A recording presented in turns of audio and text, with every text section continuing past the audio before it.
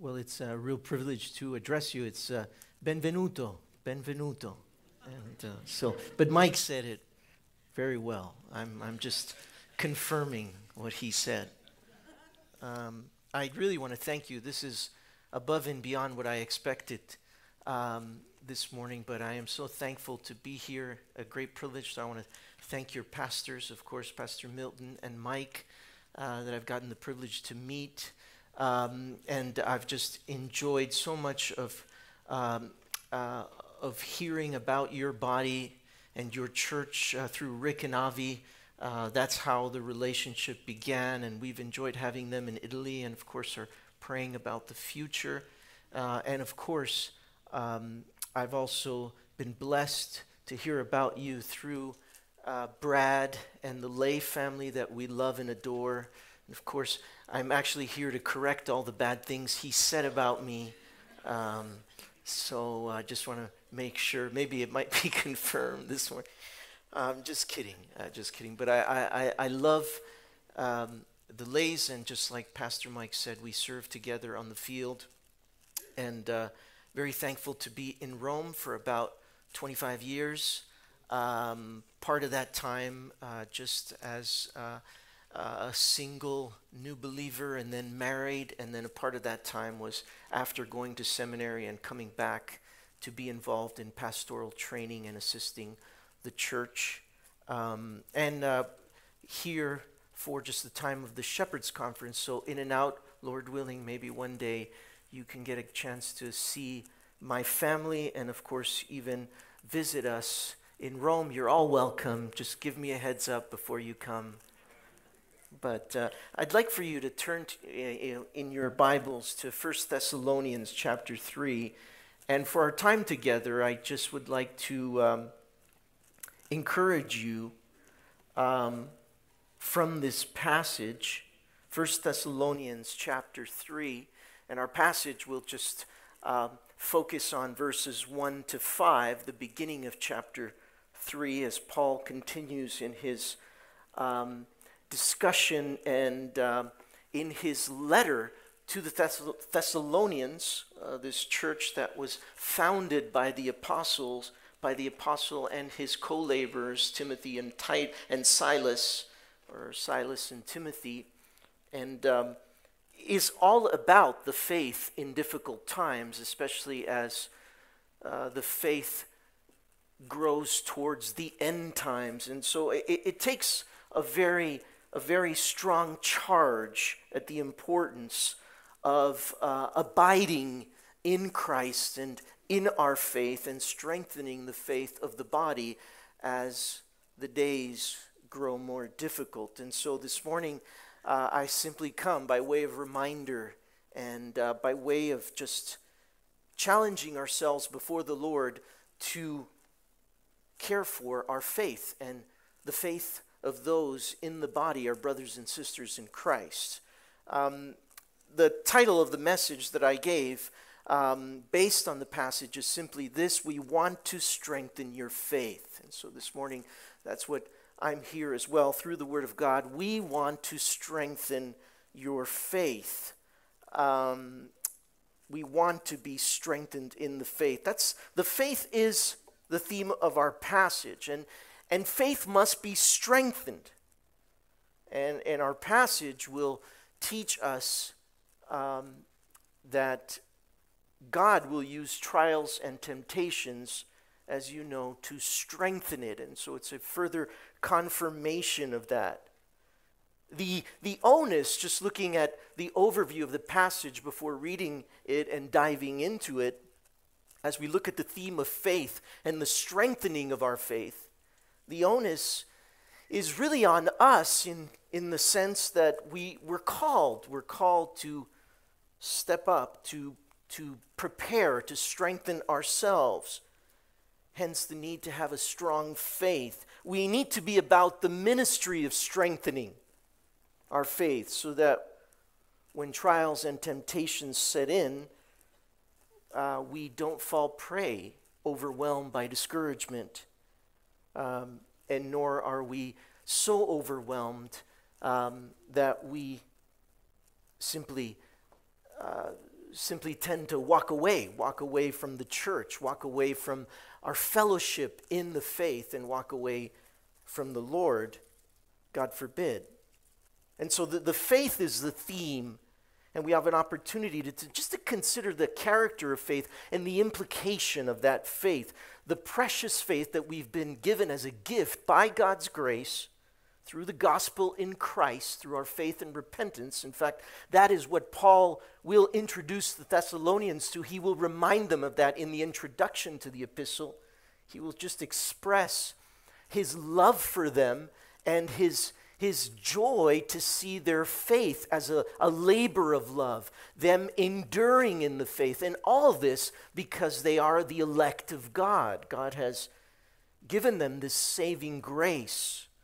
He will talk about them as a body that has received the word, 1 Thessalonians chapter 2, verse 13, not as the word of men, but as the word of God, which it really is. And so there is so much strength and God's sovereign working in this body, and so much encouragement here. And yet, in the context, Paul will continue to do that, to encourage them to persevere. And so through all this, we understand and come to familiarize ourselves with just the character of this faith. Your faith must be strong. From this main message, from this main point, then we'll just move to consider how God uses trials and temptations to even strengthen that, strengthen the believer and strengthen the church. And so let's read our text, 1 Thessalonians chapter 3, verses 1 to 5. The Apostle Paul writes, "Therefore, when we could endure it no longer, we thought it best to be left behind at Athens alone.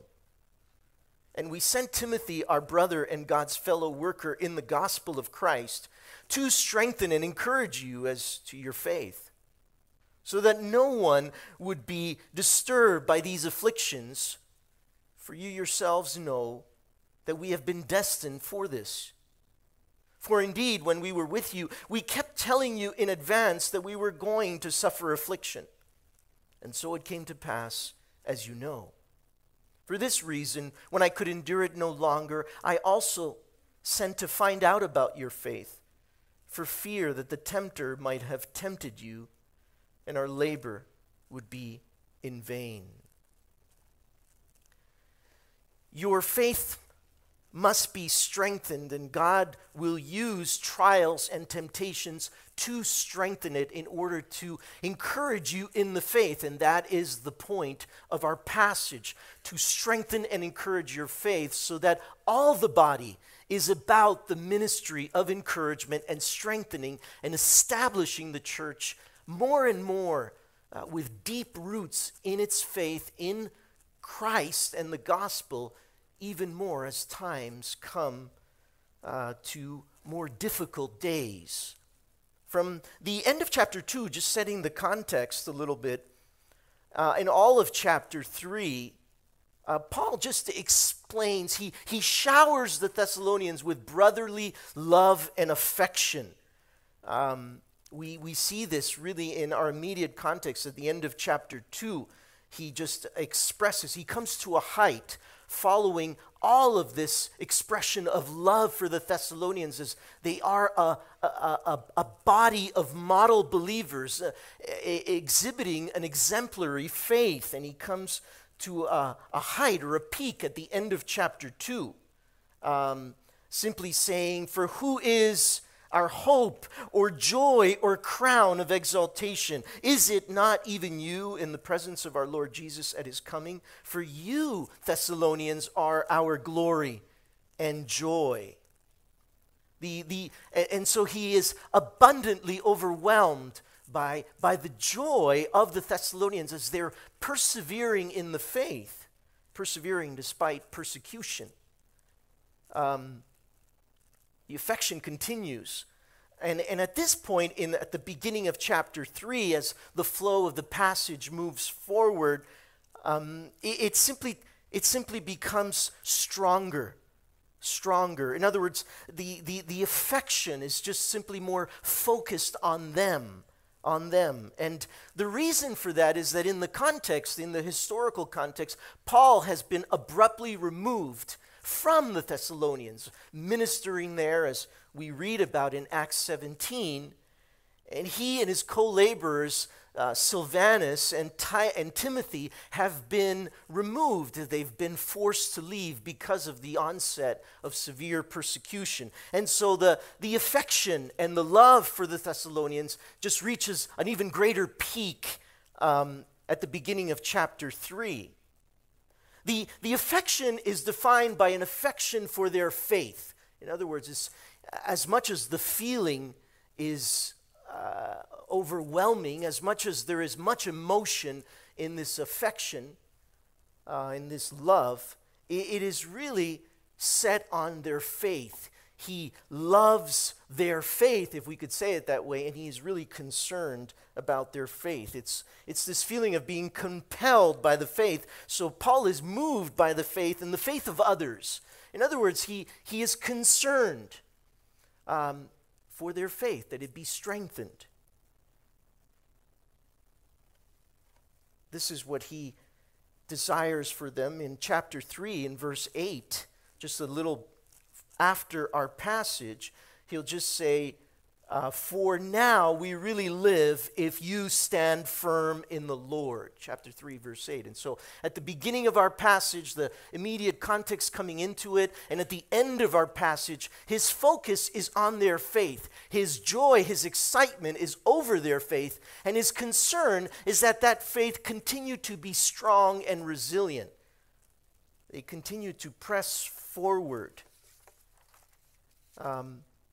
And it's just a reminder, if you will, of our own faith, that we abide and we guard our faith. This is the priority of our life in Christ. This is our new birth and new life in Christ. This is the process of our sanctification. We grow, and that becomes our main focus. Life in Christ. That is our priority.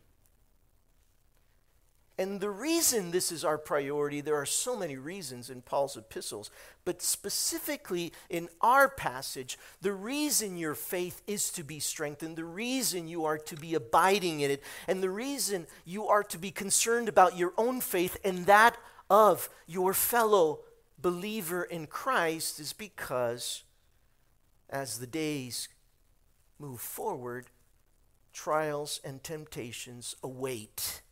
Trials and temptations await. The church and the believer, as you know and as you've experienced, as we've all experienced. First, affliction will test our faith, your faith, my faith. In verses 3 and 4, we'll see this. And then, secondly, temptations will add to those afflictions. Verse 5, Paul closes our passage with just a reminder that the tempter is out there tempting us. So the theme then could be, as we focus on the faith, the theme is to be steadfast. Steadfast. The individual believer, we as believers are called to take care of our faith, to be walking in the faith, abiding in the faith, and ensuring that we're ministering in a body. We are tied to the fellowship of the saints so that all the saints are being strengthened as we are focusing on strengthening our faith. The church serves to ensure that the faith of all its members is the central focus. We think of just how our pastors serve us, the pastoral oversight and the pastoral care of the flock. Why? Because affliction assaults the faith and temptation assaults the faith. Both affliction and temptation act as they're in the human outplaying of these. They are almost adversaries. They're almost adversaries. Adversaries to the faith and to those who want to be imitators of Christ, of the Lord Jesus Christ. There's so much more to be said here as we're just looking at the context, because we understand that ultimately in God's divine providence, these are not adversaries. We are to guard ourselves against afflictions or against trials. In other words, preparing ourselves to face them. We are to guard ourselves against temptation, preparing and understanding that we will face it. But we are not to fear them, nor flee in the sense that they can overwhelm us, so to speak. We're to be guarded, but at the same time, we understand from the divine point of view, God is using both trials and temptations to equip us, to strengthen us. They are instruments. In fact, as far as tribulation and trials are concerned, as far as suffering, Paul speaks in verses 3 and 4. As we'll look at our passage, Paul speaks of us, as we heard, being destined for them, being destined for trials. Paul had already prepared the Thessalonians for these trials. He not only told them, but he taught them. You just have a regular teaching ministry. And so we're not to give up. We're to fight, to persevere. We're to prepare ourselves. We are to just be tenacious in that. And that is essentially where body life comes in, as you all, I'm sure, do well in the Lord. As I look at this body, when we think of the church in Italy, we think of a body much smaller than you are, but not only in number, smaller in resources, smaller in just the health of body life. And so believers tend to be overwhelmed by discouragement. And yet, that is exactly what Paul tells the Thessalonians. He encourages them to go forward and to remain tied to the body, to remain tied to those fellowship relationships that strengthen ourselves in the one another's and the entire body, so that when trials and temptations come, we are stronger in facing them. We almost look, by way of illustration, as we go through this overview of our passage, trials and temptations as two boxers, if you will. You're in a boxing ring with these two boxers, and they will throw blows at you. They will throw everything they have at you. And yet, through Christ and by Christ and through our faith in Christ and in our faith tied to the rest of the body of Christ, we remain steadfast. So that is Paul's logic then. So as we dive into our passage, let's look then at verses 1 and 2 and just understand the importance of being strengthened in our faith, the main point of our passage. Chapter 3, as you can read from the first words especially, Paul begins chapter 3 with therefore, which highlights Paul's thinking and Paul's argument from the previous passage.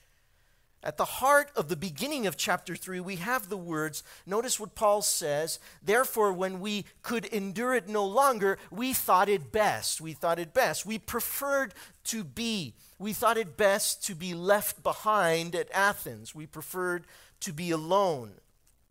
That's essentially one of the main actions that Paul wishes to communicate to the Thessalonians. Our passage, in other words, talks about the historical setting. Paul decides, along with his co-laborers, to remain behind at Athens, and they decide to send Timothy, verse 2 of chapter 3, verse 2. They remain behind at Athens, and they send Timothy. That is essentially how they express their affection and their love. In the context, Paul is not able to go to visit the Thessalonians, and he has a real burden for them. And so he decides to serve them by breaking his missionary team, himself remaining behind, he and Silas, and sending Timothy. They send Timothy. That's, again, the historical context. They send Timothy to encourage the Thessalonians in the faith. Notice the affection again, by implication. It's expressed sooner or later by action. Paul expresses his prayer for the Thessalonians, his desire to reach them, and then moves out in acting on their behalf. the action looks at not only Paul's feeling, but also his circumstances. He endures separation from his missionary team. The missionary team is separated in order to meet the needs of the Thessalonians. Paul, in other words, having faced persecution and facing persecution himself, having fled from Thessalonica, having fled from Berea, as we look at Acts 17 and we look at his missionary travels, having arrived at Athens, according to the historical context, is under persecution himself. The missionary team is his comfort. And yet Paul decides to forego his own comfort to strengthen his disciples in the faith. The motivation to send Timothy is that they can no longer wait. Notice verse 1 again.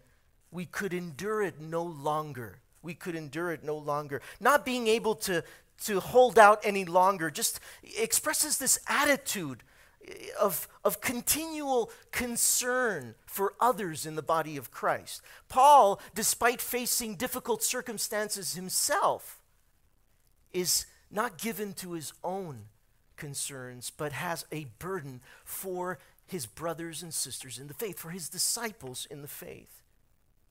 And this leads him to an immediately practical solution. Paul and the others experience a pressing pressure on them. There's a crisis, in other words. They are pressed by the concern they feel and carry for the Thessalonians. The separation from the Thessalonians is unbearable. Notice the sense of communion and fellowship. How precious is the fellowship of the body. By implication, when you're removed from body life, the notion is that your faith suffers. It's heavy on you. You miss the prayers. You miss the relationships. You miss the singing together. Everything we experience on Sunday morning and yet throughout the week and through our lifetime as we walk together in Christ and through Christ. That is Paul's heart, despite the difference in the historical circumstances between himself and us. That is Paul's heart. He is tied to the fellowship of the saints. His concern is for the fellowship of the saints. And when he's away from that fellowship, he cannot endure that. It's very interesting. Apostle Paul repeatedly talks about not being anxious for anything, Philippians 4. And that is true. That's Paul's heart, and that is a biblical truth. And yet, in this scenario, notice how anxious he is. And that's not a contradiction in Paul's thinking. It's simply the reality that we are anxious for nothing, and yet our heart's desire and pressing burden is to be with the fellowship of the saints. And we will do everything, even endure our own suffering, so that the saints can be edified and we can be a part of that. At the end of chapter 3, which again is tied to the flow of thought, Paul will say, verse 13, chapter 3, verse 13, you can look at it, so that God may establish your hearts without blame and holiness before our God and Father at the coming of our Lord Jesus with all the saints. That is essentially the point of the entire epistle, we could say at this point, halfway through in his writing to them. And that is essentially the point of our passage this morning and God's message to us, so that you may be established at the coming of the Lord Jesus Christ, so that we can be received by Christ, whether it be in glory or whether he come before that. We are ready, having been readied, so that we may be established. That is my expression. That is the height of my love for the church. That is the height of my affection for my brothers and sisters in Christ, fellow believers. That is how I care for them. That is how I shepherd them. And that is how I desire and want to be cared for and shepherded myself, so that The concern is my faith in that I'm established, I'm strengthened, I'm able to endure. The strength and the longing in verse 1, as we look at the main point of our passage, is just Paul is unable to bear it any longer. We have the idea here of just wanting to see them. He wants to strengthen their hearts. The brethren in the faith require, that the church requires our utmost strength and efforts. We could say it this way: you are not lazy in your brotherly love. You're not lazy in your fellowship. We're not lukewarm in sharing our life with one another. We're not procrastinators here. And it is a struggle. I'm with you. I'm with you. So many are the principles our passage raises for us and requires for us. And this fellowship will cost us. Will cost us. It'll put us in often what we could say an uncomfortable position. The missionaries can no longer endure the separation from their disciples. They can no longer resist, more precisely, just the silence. They don't hear from the Thessalonians. So there's just a lack of information that's being received, of course. Paul does not bear the silence any longer, and they send Timothy. The decision is made then to stay in Athens, to stay alone. Here, the plan is put into action. Again, verses 1 and 2. They decide not to wait any longer. There's a lot of history here, like I said. But they decide that Timothy has to go. The team has to risk just their own situation, and Timothy has to go. The times call for difficult times themselves, difficult decisions. You just remember Paul's heart again in difficult circumstances. Remember in 2 Corinthians 11, just to give you more of Paul's heart in these initial two verses and what brings the missionaries to help the Thessalonians. Remember in 2 Corinthians 11, Paul will describe his mission for Christ and for the spread of the gospel of Christ according to the repeated expression, in danger, in danger. In danger of death, in danger on the rivers, in danger from robbers, in danger from my own countrymen, in danger from foreigners, in danger in the cities, in danger in the deserts, in danger on the sea, in danger amongst false brethren. 2 Corinthians 11, verses 23 to 27. Again, just tying it in to his heart at the beginning of our passage and his desire to strengthen their faith. It comes from his own abiding in Christ and his own striving for Christ and his own persecutions. This is not a person that you look to and say, you know, Paul, we're doing it. Why don't you do it? No, I mean, he is just striving and an example at that, and yet he himself, as he strives, is beset by so many trials and temptations himself.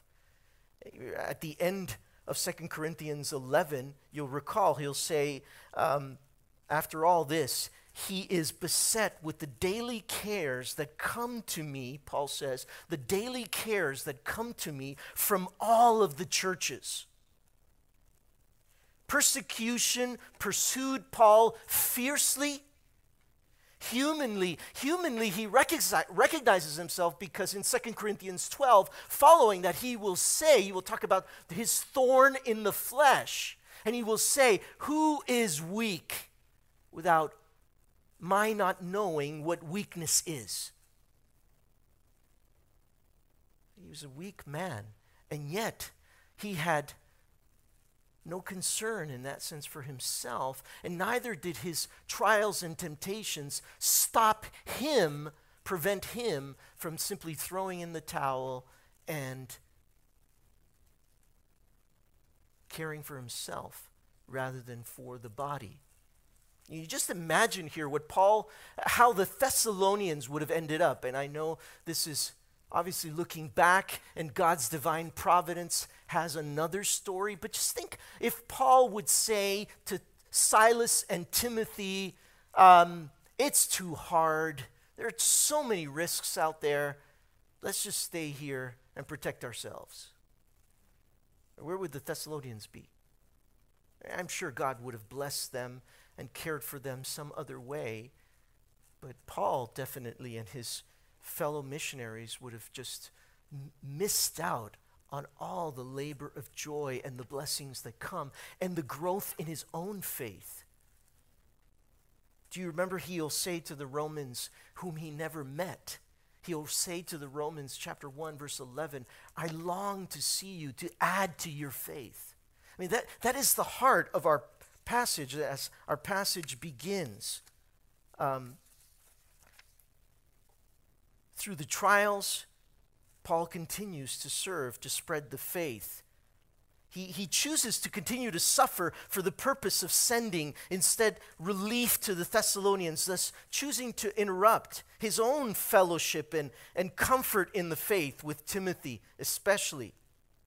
Therefore, just the historical setting here that just resides in the passage in the background just heightens the decision for them to stand alone and send Timothy. It is a courageous faith. And that is what strengthens the faith. It's a courageous faith. It's the courage to act. This is what is behind the term we decided to send Timothy. We thought it best to send Timothy. The preference, the thought here speaks of sacrifice. In the area of faith, as far as faith is concerned, growth in the faith, there is no serving without cost for you personally. There is no growth without effort, without the courage to step out in faith and to comfort someone else, even being vulnerable in that relationship. Perhaps the other person will not be comforted, will not want to be comforted. And so we even risk the rejection, and yet we're called to step out because of the call to be strengthened in our faith and to strengthen the faith. So Timothy is then sent. We don't know exactly all the details of Timothy's sending, verse 2, as we continue to focus in on the main point of being strengthened in the faith. But notice Timothy's credentials as he's sent. As Paul continues, verse 2, notice his credentials. Timothy is a brother and God's fellow worker. Remember what Paul will say to the Philippians? He sends Timothy. And Paul will say, Paul can't visit, but he sends Timothy. And Paul will talk about Timothy. Timothy is his like-minded disciple. There is no one else like Timothy whose concern above and beyond all, is Christ and the saints in Christ. He'll tell the Corinthians, now if Timothy comes, watch that he stands among you without fear, for he works in the work of the Lord, as also I do. Timothy is a model. Timothy is actually the model of what Paul means when he talks about being strengthened in the faith. And so his sending to them is just a representation of that strengthening. Be like Timothy, he could say. Be like Timothy. The emphasis is on Timothy's service and on his character, the character of his faith. This is more than just a deacon in Timothy's description as a fellow worker. That is part of the term, but the description, the term talks about Timothy as a leader in building up the church. All servants, all of Christ's servants, all of Christ's servants are God's co-workers in edifying the church. That is my goal. Regardless of whatever role or official position I have in the church, that does not make a difference in the ultimate. sense. My function in the body is to be a co-laborer, God's co-laborer in edifying and building the body. So from this initial beginning to strengthen and encourage the faith, then Paul moves forward in our passage to really talk about how that faith is strengthened and why it needs to be strengthened. Notice, just as we move forward, strengthening and encouraging, these two terms that Paul uses as the main point. What does strengthening mean? It talks about fortifying, we could say. It talks about fixing. It talks about helping someone stand firm. It talks about solidifying. You have all these synonyms. The big idea is helping someone not fall back. We seek to perfect, we seek to mature our neighbor's faith in the manner that we fasten ourselves to him. It's got this military imagery. No one's left behind. We leave no one behind in the church nor in the faith. And this becomes even stronger in the wake of persecution, in the wake of trials. What does the trial do to someone's faith and someone's walk of faith? The trial will immediately discourage someone or will cause someone out of fear for the trial to fall back. And that is a normal reaction. And yet that is where the faith comes in and the priority of our faith. And this is where the rest of the body focuses in on strengthening. The believer's faith tends to weaken in the face of trials and persecutions. The idea here is just our responsibility. The Lord is sovereign and has given us that faith, and we are to put it into action. And so we have this strong body life going into action to strengthen the other person so that they don't fall behind. They're not left behind. They continue to stand firm. In 2 Thessalonians, Paul, in 2 Thessalonians 2:17, Paul will speak of this. Paul will exhort the Thessalonians, telling them to comfort your hearts and confirm you, Paul's desire to comfort their hearts and confirm them in every good work and every good word. Again, in chapter 3, verse 3, he'll say, but the Lord is faithful, 2 Thessalonians, but the Lord is faithful, and he will make you steadfast and guard you from the evil one. Again, notice how we haven't even gotten into it, and yet notice how trials and temptations move together. The trial will then move into the temptation, and the evil one, the tempter, the devil, Paul says, will use the trial to overwhelm us, as if he could.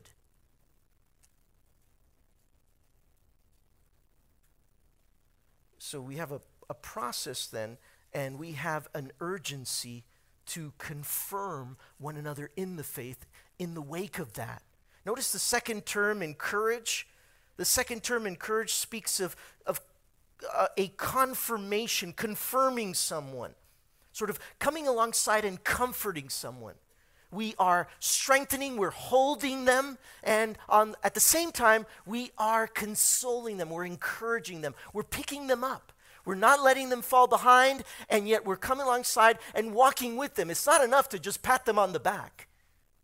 Come on, you'll make it, you'll make it. It's really just getting into the race and picking up the athlete and running with him. How rarely do we see that? So the idea talks about supporting someone, walking with them. And that eventually leads to our two motives for doing this, the urgency in doing this. Verses 1 and 2 then move into verses 3, 4, and 5. Verses 3 and 4, we notice the emphasis on the trials, the afflictions. And verse 5, Paul will close our passage with the emphasis on the temptation. Very interesting. Notice verses 3, 4, and 5. The number of times Paul will speak about or will use the words, you know. Verse 3, so that no one would be disturbed by these afflictions, for you yourselves know that we have been destined for this. For indeed, when we were with you, we kept telling you in advance that we were going to suffer affliction, and so it came to pass, as you know.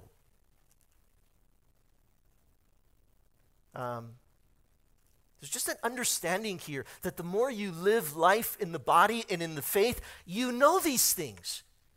There's already a resolve within you by God's grace and through the teaching of the word and the fellowship of the saints. You are already being built up and prepared, perfecting yourself and the body to know these things, to be ready for trials and temptations that are simply a part of your entire Christian life. And the point of our passage is simply that they will become stronger and stronger as our Christian life goes forward, just because of the nature of our days, as we just look at how Paul sets before the Thessalonians sort of an eschatological perspective. Christ is coming back. And by virtue of that, wickedness will get more wicked. And so holiness needs to get more holy, as we heard so wonderfully even in our communion service this morning. The emphasis at the beginning of verse 3 then will focus on the purpose that already set before Timothy. The purpose, this is the reason why Timothy is sent historically. This is why he comes to them. This is the measure of Timothy's work. By the way, Timothy will come back with good news. Timothy will come back with good news. Verse 6, beyond our passage this morning, Paul will say, but now that Timothy has come to us from you and has brought good news of your faith and love. In other words, this charges Paul up.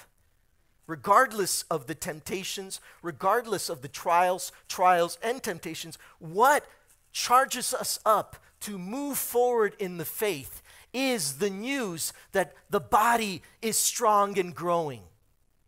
When you face a trial and you come through the trial standing firm, everyone is encouraged.